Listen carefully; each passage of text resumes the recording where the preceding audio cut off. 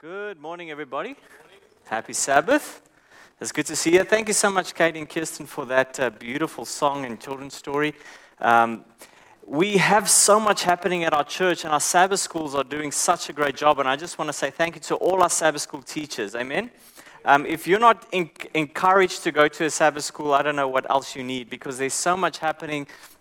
Every morning I come in here, I see Abel's Sabbath school class just having this morning, I don't know what you were talking about, but I was like, man, I need to get in there because that looks like such a good conversation. Robbie's was there at the back, there was one at the front, there was one at this back, everybody just having a really good time engaging with God's Word. So I would invite all of you, whether you're young, whether you're old, to join our Sabbath schools. It's a great time to fellowship together, to engage in Scripture together. It's really a big privilege to be here, or to join Sabbath school. I had a good week. Everybody else have a good week? Yeah, it was good. Bit rainy, but also really hot. It seems that summer's on its way, so that was good. The thing that I enjoyed this week was our carols. It started off as a good beginning of the week. We had Compassion Sunday on Sunday, and then we had a carol service. If you missed it, you missed out, because it was so good. We had about 750-ish people, some say maybe even more than that, people just singing and just having a good time, and that was just great. It was also great the morning to come together as a church and just bless people by making up compassion hampers to go out. So yeah, that was the highlight of my week. That, and I had a really good mango. That was one of the highlights of my week as well. How many of you love mangoes? How many of you don't like mangoes? Put them on the prayer list. Man, I just had I don't know where Megan bought them, but man, it was so good. Anyway, we're back. Battles and Blessings. Today is our last sermon on Battles and Blessings. We are done with Daniel chapter 1 to 6. We're going to pause for a while. So this week will be our last small group Bible study sessions. And then next week, in the beginning of the year, we will start off again with Daniel chapter 7 to Daniel chapter 12. So we're in Battles and Blessings. This is our last one. And today's sermon is called Deception, Destruction, and Deliverance. But before we start, let's pray together. Gracious Father, we pray, Lord, that you'll be with us now, Lord. We've heard such a beautiful children's story, Lord, by Adriana, and this beautiful song that just summarizes the message, Lord, that there are people out there that wants to deceive us, Lord, but yet we must continue to let our little light shine in this world, Lord, of darkness. And so I pray, Lord, that the same Spirit that inspired Scripture will inspire us, Lord, to be like Daniel in this world, Lord. There is not a book that is more applicable than Daniel for our lives today. So I pray that we would understand the message of Daniel chapter 6, Lord, in a profound way, that each of us, Lord, will know the calling that you have for us on our lives. Bless us now, Lord, and may we understand and apply. In Jesus' name I pray. And everybody said, amen. So the question I want to ask today is, what do you do in the face of political persecution? Now, Daniel chapter 6 is one of the stories that's probably the most well-known, or one of the most well-known stories in the Bible. Whether you're a Christian or not a Christian, people know about the story of Daniel in the lion's den. Right? But there's something so simple about that, God delivering his people, but there's another element, a deeper element, that we as Christians, and Christians throughout the ages, have struggled with. What do you do in the face of political persecution? That's what we're going to try and answer today. And I'm going to work through 5 elements. The first one is persecution is what? Inevitable. Every time that you see something underlined today, I want you to help me pronounce it. Yeah, persecution is inevitable. Boldness is indispensable. Trust is essential. Deliverance is possible, and influence is unmistakable. Those are the 5 things that we're going to cover today, right? Persecution is inevitable, boldness is indispensable, trust is essential, deliverance is possible, and influence is unmistakable. Daniel chapter 6 verse 1 says, "It pleased Darius." This is now a transition into a new kingdom. Remember Daniel chapter 2? Said that there will be a kingdom of gold that will be superseded by another kingdom, an inferior kingdom, a kingdom of silver, the Medes and the Persians. We are in that chapter now, right? We saw last week how Belshazzar was overtaken and Babylon had fallen. Now we read, "It pleased Darius, the king of the Medes, to set over the kingdom 120 satraps." Now, you might not know what is a satrap. It's not a mousetrap. It is actual position, right? So there's 120 provinces in the empire. And so Darius puts 120 prefects or principals or whatever over those 120 and does that throughout the whole kingdom. And over the three high officials, of whom Daniel was one, to whom these satraps would give account. So it's like a pyramid, right? You have Darius at the top, three main governors, and 120 under them, so that the king might suffer no loss. Verse 3, this Daniel became distinguished above all the other officials and the satraps because an excellent spirit was in him. And the king planned to set over him the whole kingdom. So Daniel is so good, he's so excellent that the king says, hey, I actually want this guy to rule in my stead as the one that's above everybody, right? Then the high officials and the satraps sought to find ground for a complaint against Daniel. Why do they want a ground for complaint against Daniel? Because they're jealous. There's something against them. They don't like this with regard to the kingdom, and they would find no ground for complaint or any fault because he was faithful. That's an amazing thing that they tried, right? These are these political leaders, and they get the CIA and the FBI and the NSA and all of these things, and they try and find dirt on Daniel, and they can't find anything. They can't find anything with God's servant. And no error was found in him. Verse 5, then these men said, well, we shall not find any ground for complaint against Daniel unless we find it in what? In connection with the law of his God. Now this might seem trite, superficial, like, oh yeah, but he's always been a faithful servant of God's law. But have you ever read this phrase in connection with the law of his God in the previous chapters? This is the first time that we see this introduction of the idea of law. Verse 6, it continues, it says, and these high officials and satraps came by agreement to the king and said to him, O King Darius, live forever. Now that word agreement is an interesting word. In the Hebrew, it means something specific that I'll get to in a minute, but it's used also in another sense, in another verse, in Psalm chapter 2, verse 1. Same Hebrew word. Why do these nations rage and peoples plot in vain? So the same word there that said that they came in agreement is the same word where Psalm 2 describes the nation raging together. So this is the picture that Daniel is putting together, that these men didn't come very orderly and very nice and said, hey king, we have this idea. We've kind of thought about it, we've deliberated. No, there's some rage, there's something driving them, right? Now the word there is the word ragas. That's the kind of root word here. And it means to be in rebellion, formally, to be restless. I want us to get this in your mind. Here is Daniel, and he is just faithful to Darius. He is faithful to his God. He is a faithful man that is a man of integrity. He's doing right. Now, quick question. When Daniel was in Babylon, was he a good steward of Babylon? Yeah, he was a good steward. He was a good man. He did his work well, right? Was that beneficial or detrimental to Babylon? It's beneficial, right? Now, this king, Darius, comes and he sees a man that is faithful and good. Is he going to be a detrimental or a beneficial to the Medes and the Persians? Beneficial, right? But these men come and they say, whoa, they're restless, right? They conspire to be in open defiance of a king and a coronation. So they're coming to actually blame Daniel to say he's not good for the kingdom. Well, in fact, he is good for the kingdom. Implying tumult and disorderly conduct of the act, attempting to overthrow of the government. So these men are driven, and there is some tumult going on there because they want Daniel to be removed, right? It's not just them thinking about it. There's something more conspiratorial about this.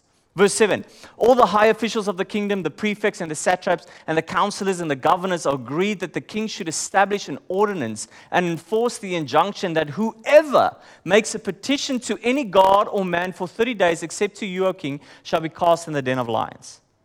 Now, this seems a bit weird. Here's a polytheistic, pluralistic place, and suddenly saying king, let everybody just worship you, not even their own gods. How do you think the king felt about that? At first, he must have felt pretty flattered. Because during that time, the pagan kings had this idea that they were gods in flesh. The Caesar thought that he was God. The empires thought the kings of empires thought that they were God. You know, so here they're coming and they're flattering something that he thought that he was. And they're saying, let nobody worship you for 30 days. Now, this was also a political strategy. This was at the point where the Medes and the Persians were probably at their weakest.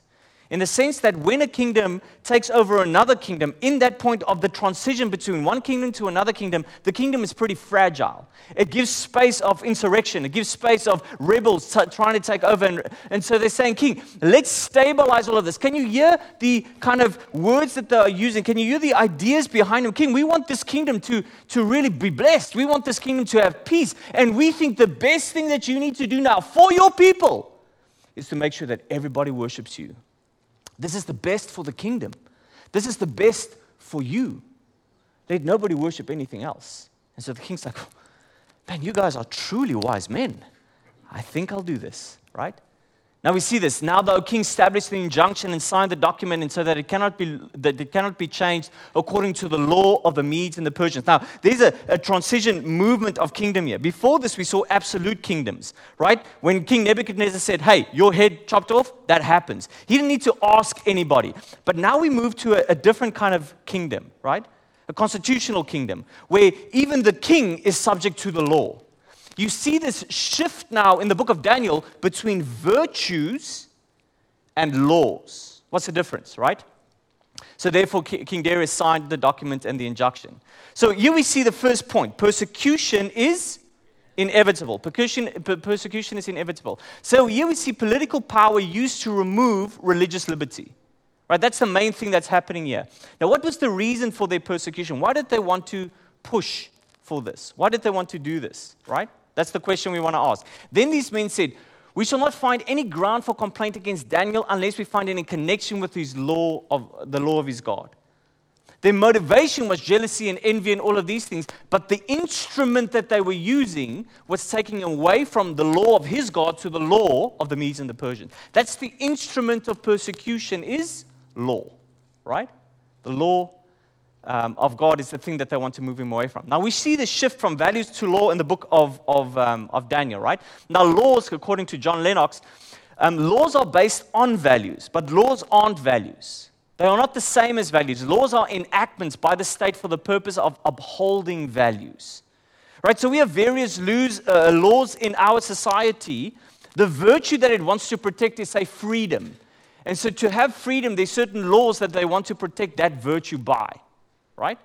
So virtues and laws are not the same thing. You use laws to protect the virtues. For them to be effective and to ensure compliance, they are normally backed up by a system of courts and police. So you have virtues, you have laws, and then you have persecution. So you are persecuted because you rebel against the law, and this law is protecting a specific virtue. This is what we're seeing throughout history. There's a virtue, the law wants to protect that virtue, and if you break that law, well, then you are persecuted. Now, in Daniel chapter 1 to 5, we see this interesting theme of the clash of differing value sets. And there's this literary device that they use in Scripture called inclusios. Think of it as a bookend. Sometimes when you read a story in the Bible and you read a few chapters in the Bible, it will share something, and then it will share the story, and then it will share that same phrase or same idea, and that sometimes works as an inclusio to say that the section starts here, the section ends here, and all of this in the middle has to do with a very similar theme. Now, we see this, for instance, in Daniel chapter 1. Daniel chapter 1 starts off and says that Nebuchadnezzar came, and he took the vessels out of God's temple. Now, those vessels were vessels for what? For worship. Those vessels were called holy vessels, in Hebrew, kadosh. Now, that means that they are set aside for specific use. God said that these vessels are used only for one thing. There's only one thing that I want them to use for. You cannot change it. As a human being, you cannot change what these vessels are for. Nebuchadnezzar comes and says, no, I'll decide what happens with these vessels. He goes into God's temple and he takes these vessels. Now, last week we spoke about Daniel chapter 5. What was the beginning of the downfall of Belshazzar? He took the vessels out of the temple. And it reminds us in the chapter, it says, and he took of his grandfather or father Nebuchadnezzar the same vessels, and he threw in wine, and he was mocking in defiance God. So this is an inclusio, Daniel chapter 1 and Daniel chapter 5. And so in the middle, the main thing that we see here is a contrast with values. We never come across any laws. Nebuchadnezzar didn't say, hey, Daniel, you went against this law. Or, hey guys, you broke this law. No, he says, you did this and I want that. his value system against Daniel and his friends' value systems. We see, for instance, Daniel chapter 1, where we observe that Nebuchadnezzar's treatment of the temple vessels from Jerusalem represents a ubiquitous tendency to relativize the absolute. What does that mean? It means God had made his vessels absolute. He said, this is the absolute truth, that these vessels are only to be used for holy things. Nebuchadnezzar said, no. There's not just one God, there's many gods. In this polytheistic, pluralistic society, I have many gods. I have chosen Marduk to be my God, but there's many other gods. So I will just have this another God bring his stuff in, and it's just one of the many. This might be your God, but it's not my God. So in Daniel chapter 1, we're seeing that he takes things that God had said is to be absolute, he makes it relative. Daniel chapter 2, Nebuchadnezzar has shown that no state or political system has absolute value in the eyes of God. What does that mean? Meaning that there's not one kingdom where God is like, this is the only kingdom that will reign forever and ever. No. God says, all of these kingdoms will fall. There's only one kingdom, my kingdom, that has absolute value. But worldly kingdoms, they have no absolute value. Daniel chapter 3, Nebuchadnezzar defies that notion by making his empire and rule absolute. So what is he saying? God had said that it's not absolute. He says, no, it is. My kingdom will reign forever. So he puts a statue of just gold up, right? He's constantly in defiance. One worldview or one set of values against another set of values. To the extent that he insists on being treated as a god in worship. And so Nebuchadnezzar absolutizes the relative. First, he takes what God had said is absolute, and he makes that relative. And now he takes what he wants as relative and makes it absolute. That's the thing about religious persecution, is that certain things that should be absolute, things that are unchangeable, men says it's not important. We can change it. And then certain things, they say, no, this you cannot change. Man becomes the measure of all things. Daniel chapter 4 and 5, we see the kings are weighed on their value systems. They're weighed and they're judged. Nebuchadnezzar repents and Belshazzar doesn't. With verse 2, we read this. Belshazzar, when tasted the wine, commanded the vessels of gold and the silver that Nebuchadnezzar, his father, had taken out of the temple in Jerusalem to be brought. The reason that Daniel puts this in here, the reason that he reminds the reader about these things is he wants to remind them of the story that's been going on, the clash of value sets that has been happening. When you remember the writing on the wall, Mene Mene Tekel Upharsin. Tekel meaning what? You have been weighed. Common parlance today, modern vernacular, that same writing on the wall could have been like dollar, cents, half a cent or something like that, right? It's a value system. They knew kind of what it mentions, shekels and menas and minas. And so they're looking at that, and that's why they didn't fully understand it. Because when they saw it, they saw value systems, but they didn't know what it meant. On a cosmic sense, God says that I have weighed your value system. I have looked at your value system, and your value system comes up short. We see this movement in the first 5 chapters about values. Now suddenly we see verse 6 to 12, chapter 6 to 12, the clash of differing laws. So we see the value system at war with each other, and now suddenly the value system shifts towards, now we see there's an element of persecution because of the laws that happens. Daniel chapter 6, right? Now we see this idea of laws being implemented. John Lennox, once again, he says, the instrument, remember, this is an instrument that they used to persecute on the base of the values. The instrument that the jealous civil servants used to attack Daniel was the law of the Medes and the Persians.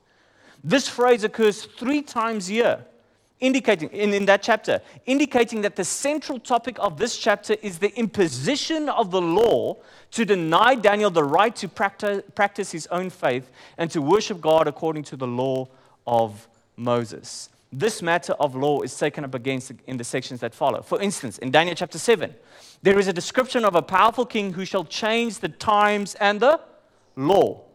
The king is judged by a heavenly court by which the books are opened. And the king sits on his throne, and under his throne is the law of God. So once again, in Daniel chapter 7, the main element in Daniel chapter 7 is the law of God versus the law of this individual that wanted to change the laws and the seasons of God.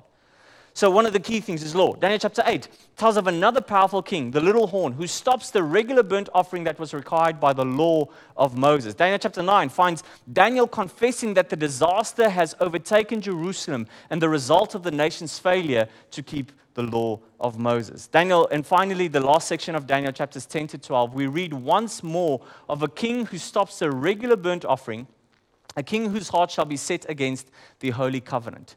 Law then, both the law of the state and the law of God, forms a thread running through the second half of the book.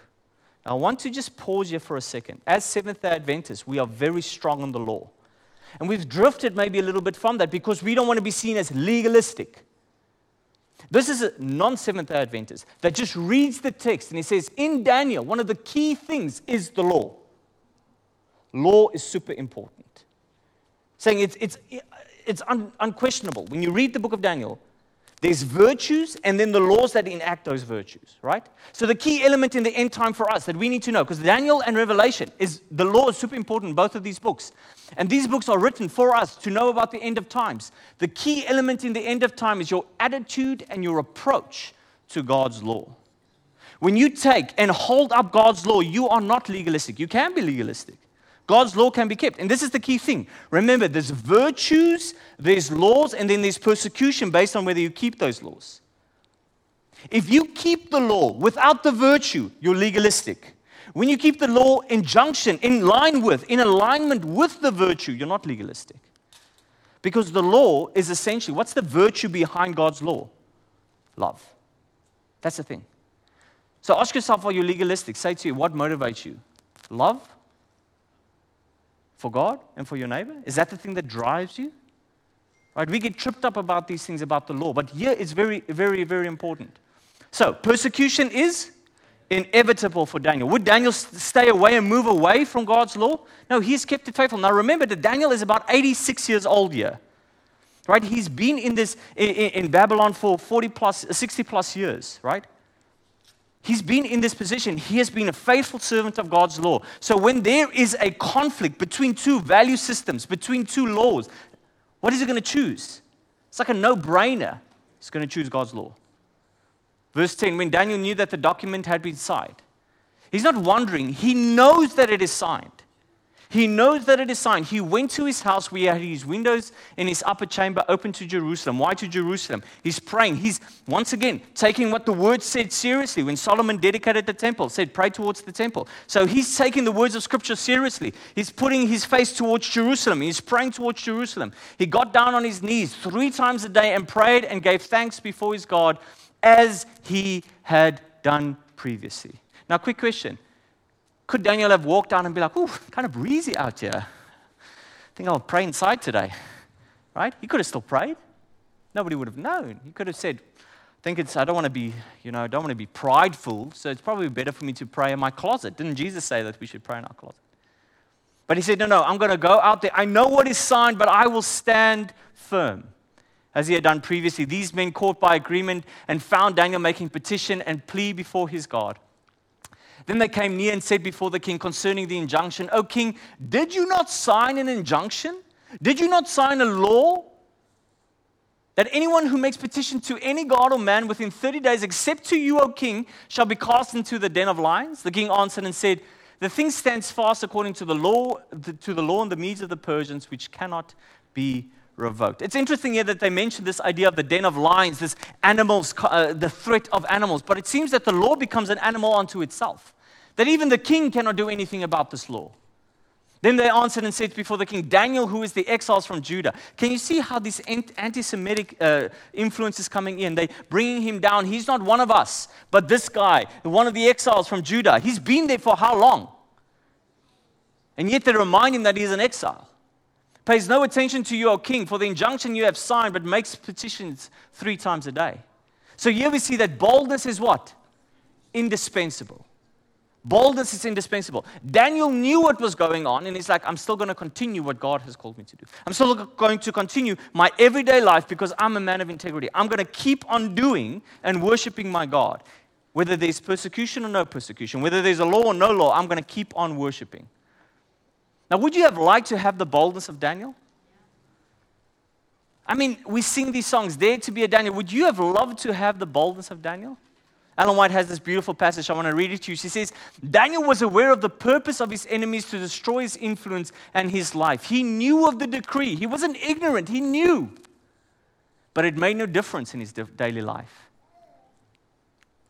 Made no difference. He did nothing unusual to provoke wrath.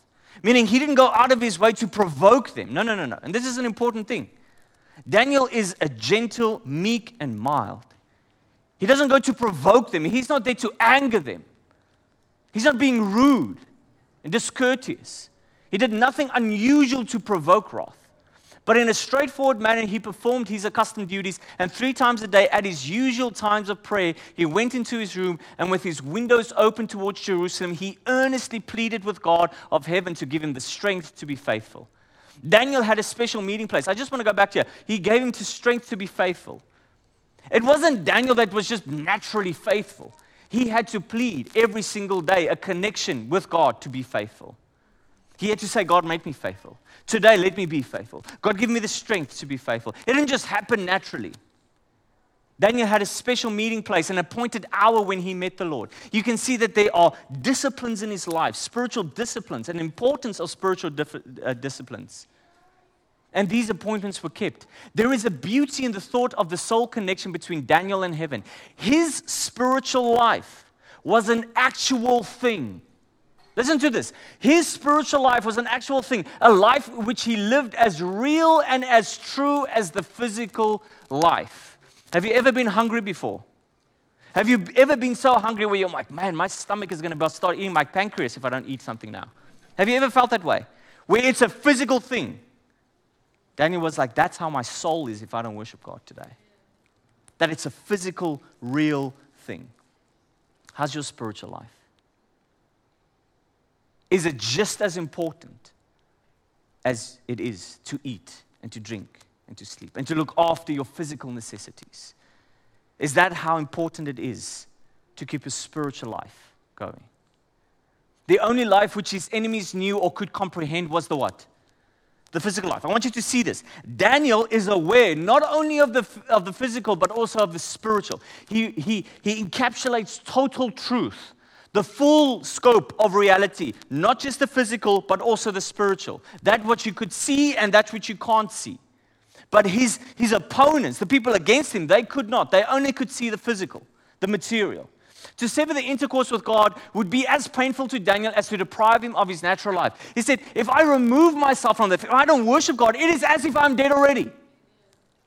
So it doesn't really matter. Because if I don't go and pray, if I don't go and worship, if I cut myself off from God, I'm dead already. It's the same thing. And as Christ withdrew to the mountains after days of soul-harrowing labor in order to be refilled with that life which he consistently imparted to the hungering multitudes, so Daniel sought God in prayer. Here are the 2 massive pillars in our faith. And Daniel says, I cannot live this life. I cannot serve God in this world without having that prayer life. Jesus, who himself is God, he says, I have to spend nights in prayer. How is your prayer life? How is your devotional life? How serious do you take that? It was only by these frequent times of spirit filling, as it were, that he had strength to meet the nervous strain of his official duties. And so that was the source of his strength. When the outward pressure was the greatest, do you think that he had great pressure in his life? Right? Prime Minister. Big dog of the state. Like he has tons of stuff that he has to look for. When all the pressures were mounting, then he had the greatest need of being filled, that the equilibrium might be maintained. He who balances the clouds will so balance the outward pressure with the inward power, but if we let him, that he will never need to be disturbed. Have you ever been disturbed? Have you ever felt frightened? God will come and he will give you that peace. It doesn't necessarily mean that he's taking the storm away, but he's giving you peace in that storm. 15 pounds to every square inch of surface of the body is the pressure under which we physically live, the air pressure that we have, this constant air pressure. Why do we survive in this air pressure? Why does it not crush us? Because the pressure is equal on all sides, and thus we are unconscious of it. It is but a type of the spiritual life. If trials are great, open the soul to heaven and equalize the pressure by being filled from above. That was the source and the power of Daniel and his 3 friends. They had the power of the Spirit in them that could withstand the pressures of the outside world. So boldness is what? Indispensable. And that boldness comes from Jesus Christ and the Spirit living in us. Then the king, when he heard these words, was much distressed and set his mind to deliver Daniel. And he labored till the sun went down to rescue him. This is the profound thing, right? Daniel, when he's thrown into the lion's den, right?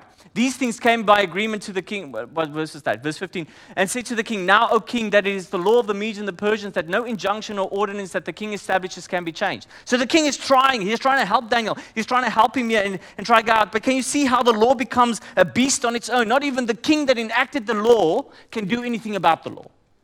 The law's done. And now the law must take its course.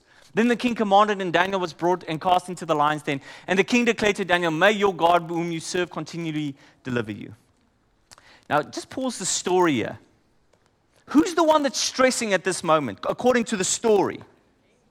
The king. Do you see Daniel stressing? Now, would you be stressing if you know you're going to be in a lion's den in a few minutes? Oh, it's normal. It's human to be stressing. But Daniel in accident says this king is freaking out, right?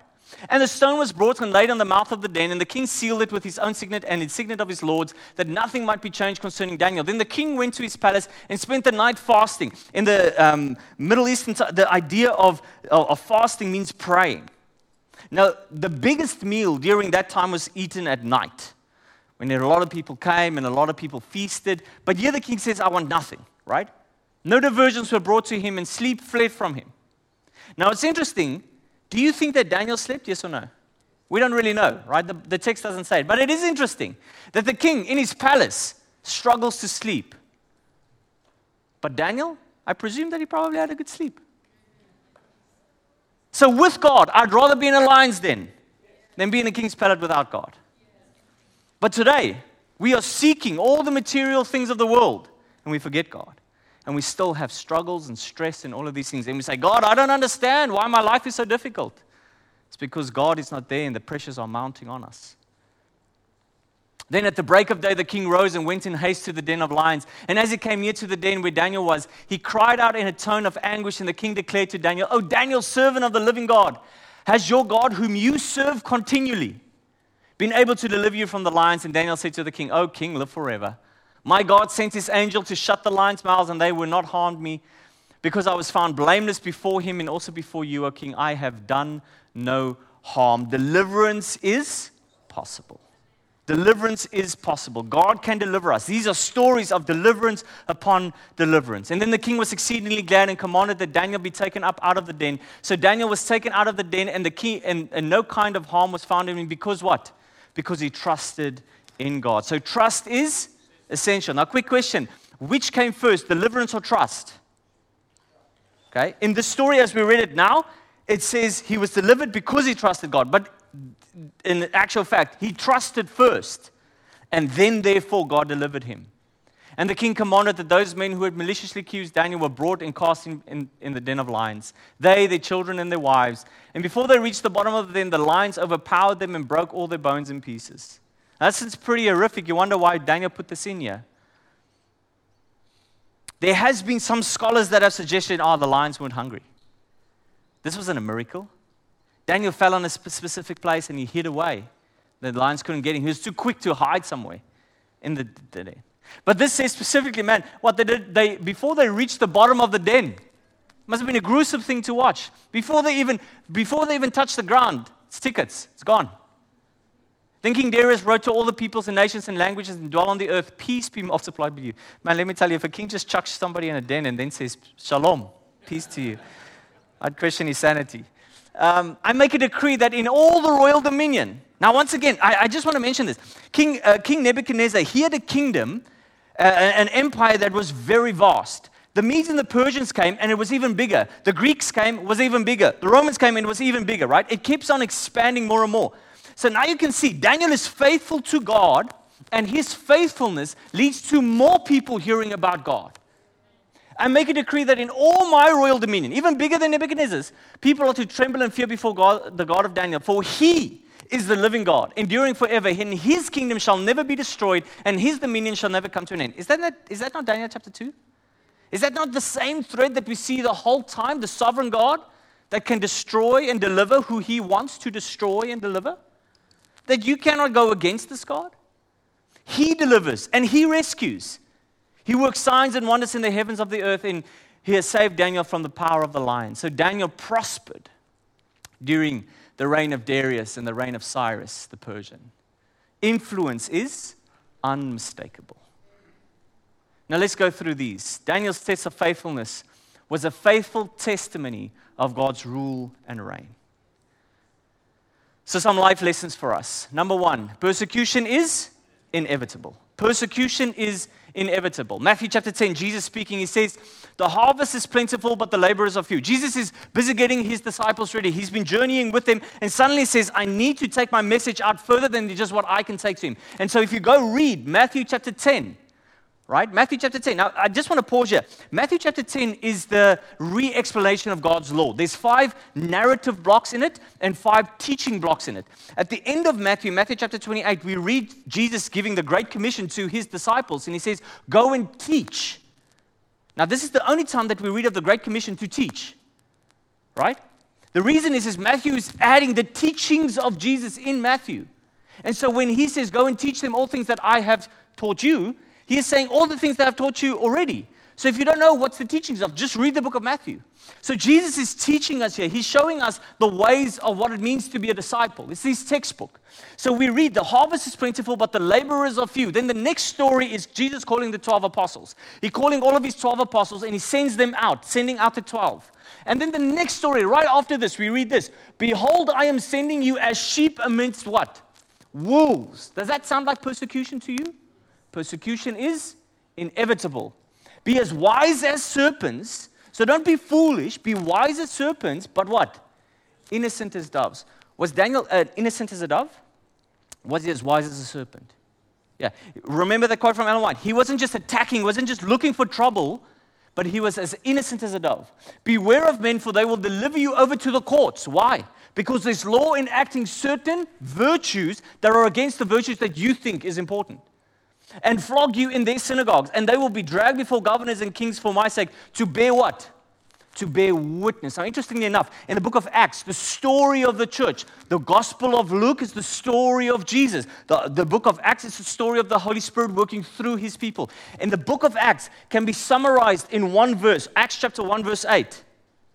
Wait until you receive the power of the Holy Spirit, and then go and be my witnesses to where? Jerusalem, Judea, Samaria, and to all the ends of the world. Now, that word witness, if you read through the book of Acts, you will see that the word witness comes up all the time. They were witnessing, they were witnesses of, they were witnessing, they were witnesses of. Witness, witness, witness, witness. Do you know the root word of witness in the Greek is the root word for our English word of martyr? When you read the word witness in the Greek, it literally means somebody that will testify even unto death, that will be martyred. What is Jesus saying here? He's saying, the harvest is plentiful, but the workers, the laborers are few. I'm choosing 12 of them. I'm sending them out. And as they go out, they will receive what? Persecution. If you're a disciple of Jesus, at one point in time, your value system will come against the world's value system, and there will be persecution. Don't wonder, I wonder if I'll be persecuted. You will if you're standing up for Jesus. It's just, that's the nature of the beast. That's just how it is, right? You will be witnesses of these things. The gospel is like a caged lion, Nancy Pearcey writes. Said the great Baptist preacher Charles Spurgeon, it does not need to be defended, it simply needs to be led out of his cage. Listen to what she says here. Today the cage is our accommodation to the secular and sacred split that reduces Christianity to a matter of personal beliefs. To unlock this cage, we need to become utterly convinced that, as Francis Schaeffer, who is an apologist, Christian apologist, Christianity is not merely religious truth, it is total truth. Truth about the whole of reality. What does that mean, Nancy? Let me explain.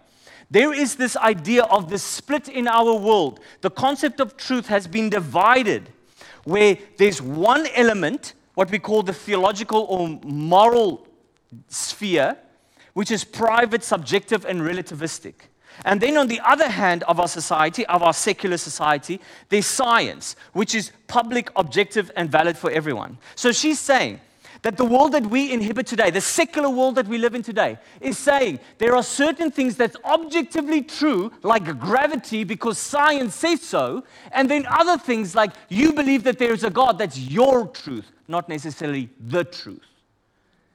But Francis Schaeffer and Nancy Pearcey and various other Christian apologists says, no. When Jesus says, I am the way, the truth, and the life, he's making an objective statement to say that the scriptures creates a reality to us, that there is a God, that there is a spiritual domain, that there are certain laws that govern us as human beings, and then if you go against those laws, there will be consequences.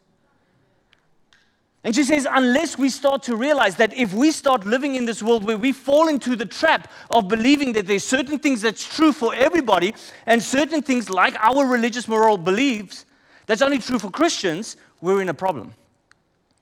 But there is a thing as total truth. And when you start believing in total truth, persecution is just around the corner. Now, as Christians, we are called to believe all of Scripture and to stand up for all of Scripture, just like Daniel did. So persecution is inevitable. If you hold up God's word to be true and righteous, persecution is inevitable. But boldness is indispensable. Once again, Matthew chapter 10, Jesus continuing, he says, when they deliver you, do not be anxious. Because that's the thing, we're timid, we're scared, what are we going to say? I don't know enough, right? When they deliver you, do not be anxious. Jesus is continuing to say, persecution will come, but do not be anxious. Why? How you are to speak or what you are to say. For what you are to say will be given to you in that hour. Why? Because the pressures might mount, it might push, but you've got the Spirit in you. So you can stand up loud and proud, being wise as a serpent and innocent as a dove, and say, the Spirit is with me. For it is not you who speak, but the Spirit of your Father speaking through you. And do not fear, verse 28, those who kill the body but cannot kill the soul. This was Daniel. He's going to a lion's den. Now, naturally as a human being, he'd be afraid. He'd be like, oh, this is probably going to hurt. All right? But in one sense, he's not afraid to die.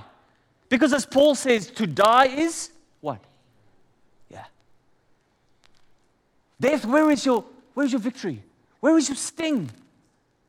When you die today, they kill your body, but they haven't killed your soul. You're going to see Jesus again. When Jesus returns, you're going to be resurrected with a new body. Do not fear those who kill the body but cannot kill the soul. Rather fear him. Who is him? God himself, who can destroy both the soul and the body in hell. Now, who is there to harm you if you are zealous for what is good? This is Peter's words. He's saying, who's there to harm you? But even if you should suffer for the righteous sake, you will be blessed. Peter's saying the same things as Jesus. There will come a time that you will suffer for what is right. Have no fear of them, nor be troubled. Once again, you read the scriptures, go through all of them.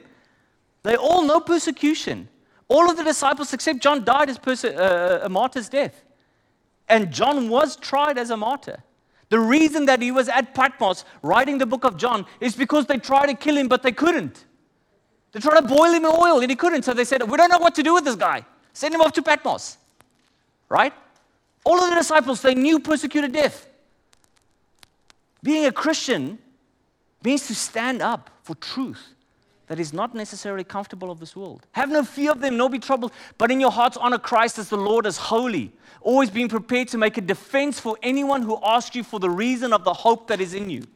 That word for defense literally means standing in a court of law and giving a defense. The word there is apologia, which we get the word apologetics from, to give a reasoned defense of what you believe, why you believe.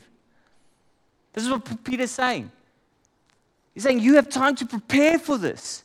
Because you know persecution is inevitable. If you're standing for truth, truth will put you at odds with this world. Which therefore means be prepared. Prepare yourself now that when the time comes, you have already read it. Now, you might not recall those things in a minute, but the Holy Spirit will help you to recall what's in your mind. Give you the words to speak. Be a faithful steward now. Study the scriptures. Know the truth. Be ready to prepare to give a defense for anyone who asks you for the reason of the hope that is in you. Yet do that with what? Gentleness and respect. Be wise as serpents, but be as gentle as doves. Having a good conscience so that when you are slandered, those who revile your good behavior in Christ may be put to shame. Will slander happen? 100%. Is it easy? Definitely not. Those revile your good behavior. Will there be people that will stand up against what you're doing and say, but this isn't right, this isn't true? Yeah, 100%. For it is better to suffer for doing good. What do we want to do? Retaliate. Play the same world games. right? They inflict power and pain on me. I will use power to inflict pain on them. Yet it says, no, for it is better to suffer for doing good than it would be that it should be God's will than for doing evil. Trust is essential. This is the core of it. Persecution is inevitable. It will happen. Boldness is indispensable. We have to be bold. But at the heart of it is trust that is essential. We need to trust in Jesus. Deliverance is possible, meaning Jesus can deliver us. And the next one, influence is unmistakable. Now, I want to take you to one section in the Bible that covers all three of these last ones. Trust is essential, deliverance is possible, and influence is unmistakable. Now, I only have 40 minutes and I'm already 5 minutes over, but I can make this sermon probably 3 hours just focusing on the book of Daniel and how it relates to the whole book of Revelation and the whole book of Daniel. Why? Because this is at the heart of the whole book coming of Daniel and the whole book of Revelation. If you've ever read through Revelation, you know this is at the key. There is a war raging, a great controversy raging. And if you read it the whole time, all of these political powers, all of the religious powers coming together, fighting against God's saints because they're standing for the law of God. Right? And I'm not talking about it in a legalistic way. I'm talking about they imbibe both the virtues and the laws in their actions. Revelation chapter 12, at the heart of the war, the heart of Revelation, right? It says, and I heard a loud voice in heaven saying, now the salvation, right? So deliverance is possible. Now salvation and the power and the kingdom of our God and the authority of His Christ, His anointed one, His Messiah have come. Not is coming, have come. This is at the cross. For the accuser of our brothers. Now those men, were they accusers, yes or no? Those men that were they were accusing him. Satan, right? When you read this section in Revelation, it gives various names of Satan. Satan, the devil, the serpent, right? It gives all of these names. What are these? The dragon, the serpent, the devil. All of these things are saying the same thing. He's an accuser using words to bring against you, to persecute you, to bring harm to you. The accuser of our brothers has been thrown down, who accuses them day and night before our God. And they have conquered him. Deliverance is possible. By what? By the blood of the Lamb. What do they trust in? Their own merits, their own power? No. By what? By the blood of the Lamb. Deliverance is possible by the trust that they have in Jesus. And by the word of what? Of their testimony. They have the word in them. They have the new covenant of God in them. For they love not their lives unto death. What does that mean? That means that there's persecution happening, but they didn't love their lives unto death. Why? Because they were faithful to Jesus. Therefore rejoice, O heavens, and you who dwell in them. But woe to you, O earth and sea, for the devil has come down to you with great wrath, because he knows that the time is short. Persecution is inevitable for us. If you're following Jesus, it's inevitable. Boldness is something that is called for us as Christians. It's indispensable to our discipleship journey. Trust is essential.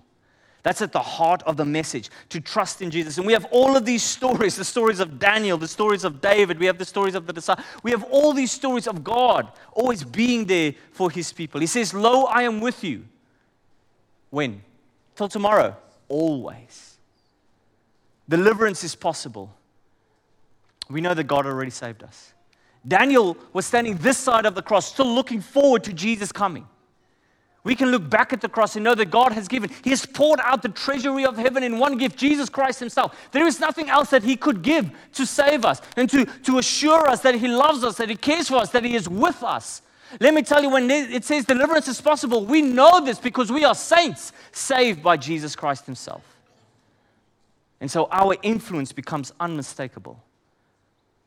When we stand up in the face of persecution, when we are tested for our faith, people will see, and God's good name will be seen throughout this whole world.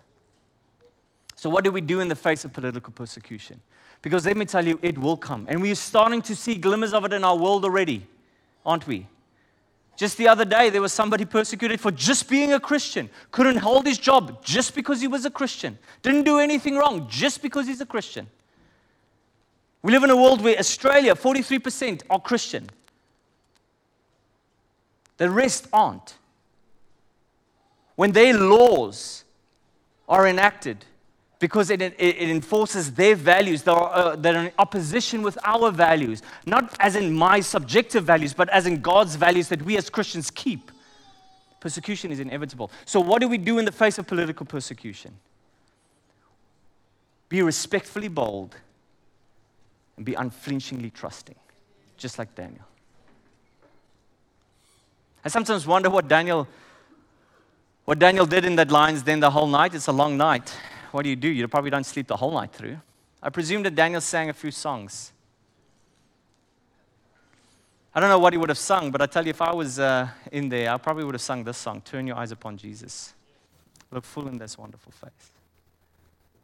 So as we go through life with all its vicissitudes and problems and issues and persecutions and issues, may we remember to be respectfully bold, to stand up for what is right because it is right, and to be unflinchingly trusting in Jesus, to keep our eyes fixed on Him. I've mentioned this before. There's a story in early writings. I think it's early writings.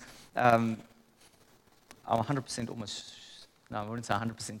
Very soon, 99% sure it's in early writings. Where Ellen White writes one of the first visions that she had going to the New Jerusalem.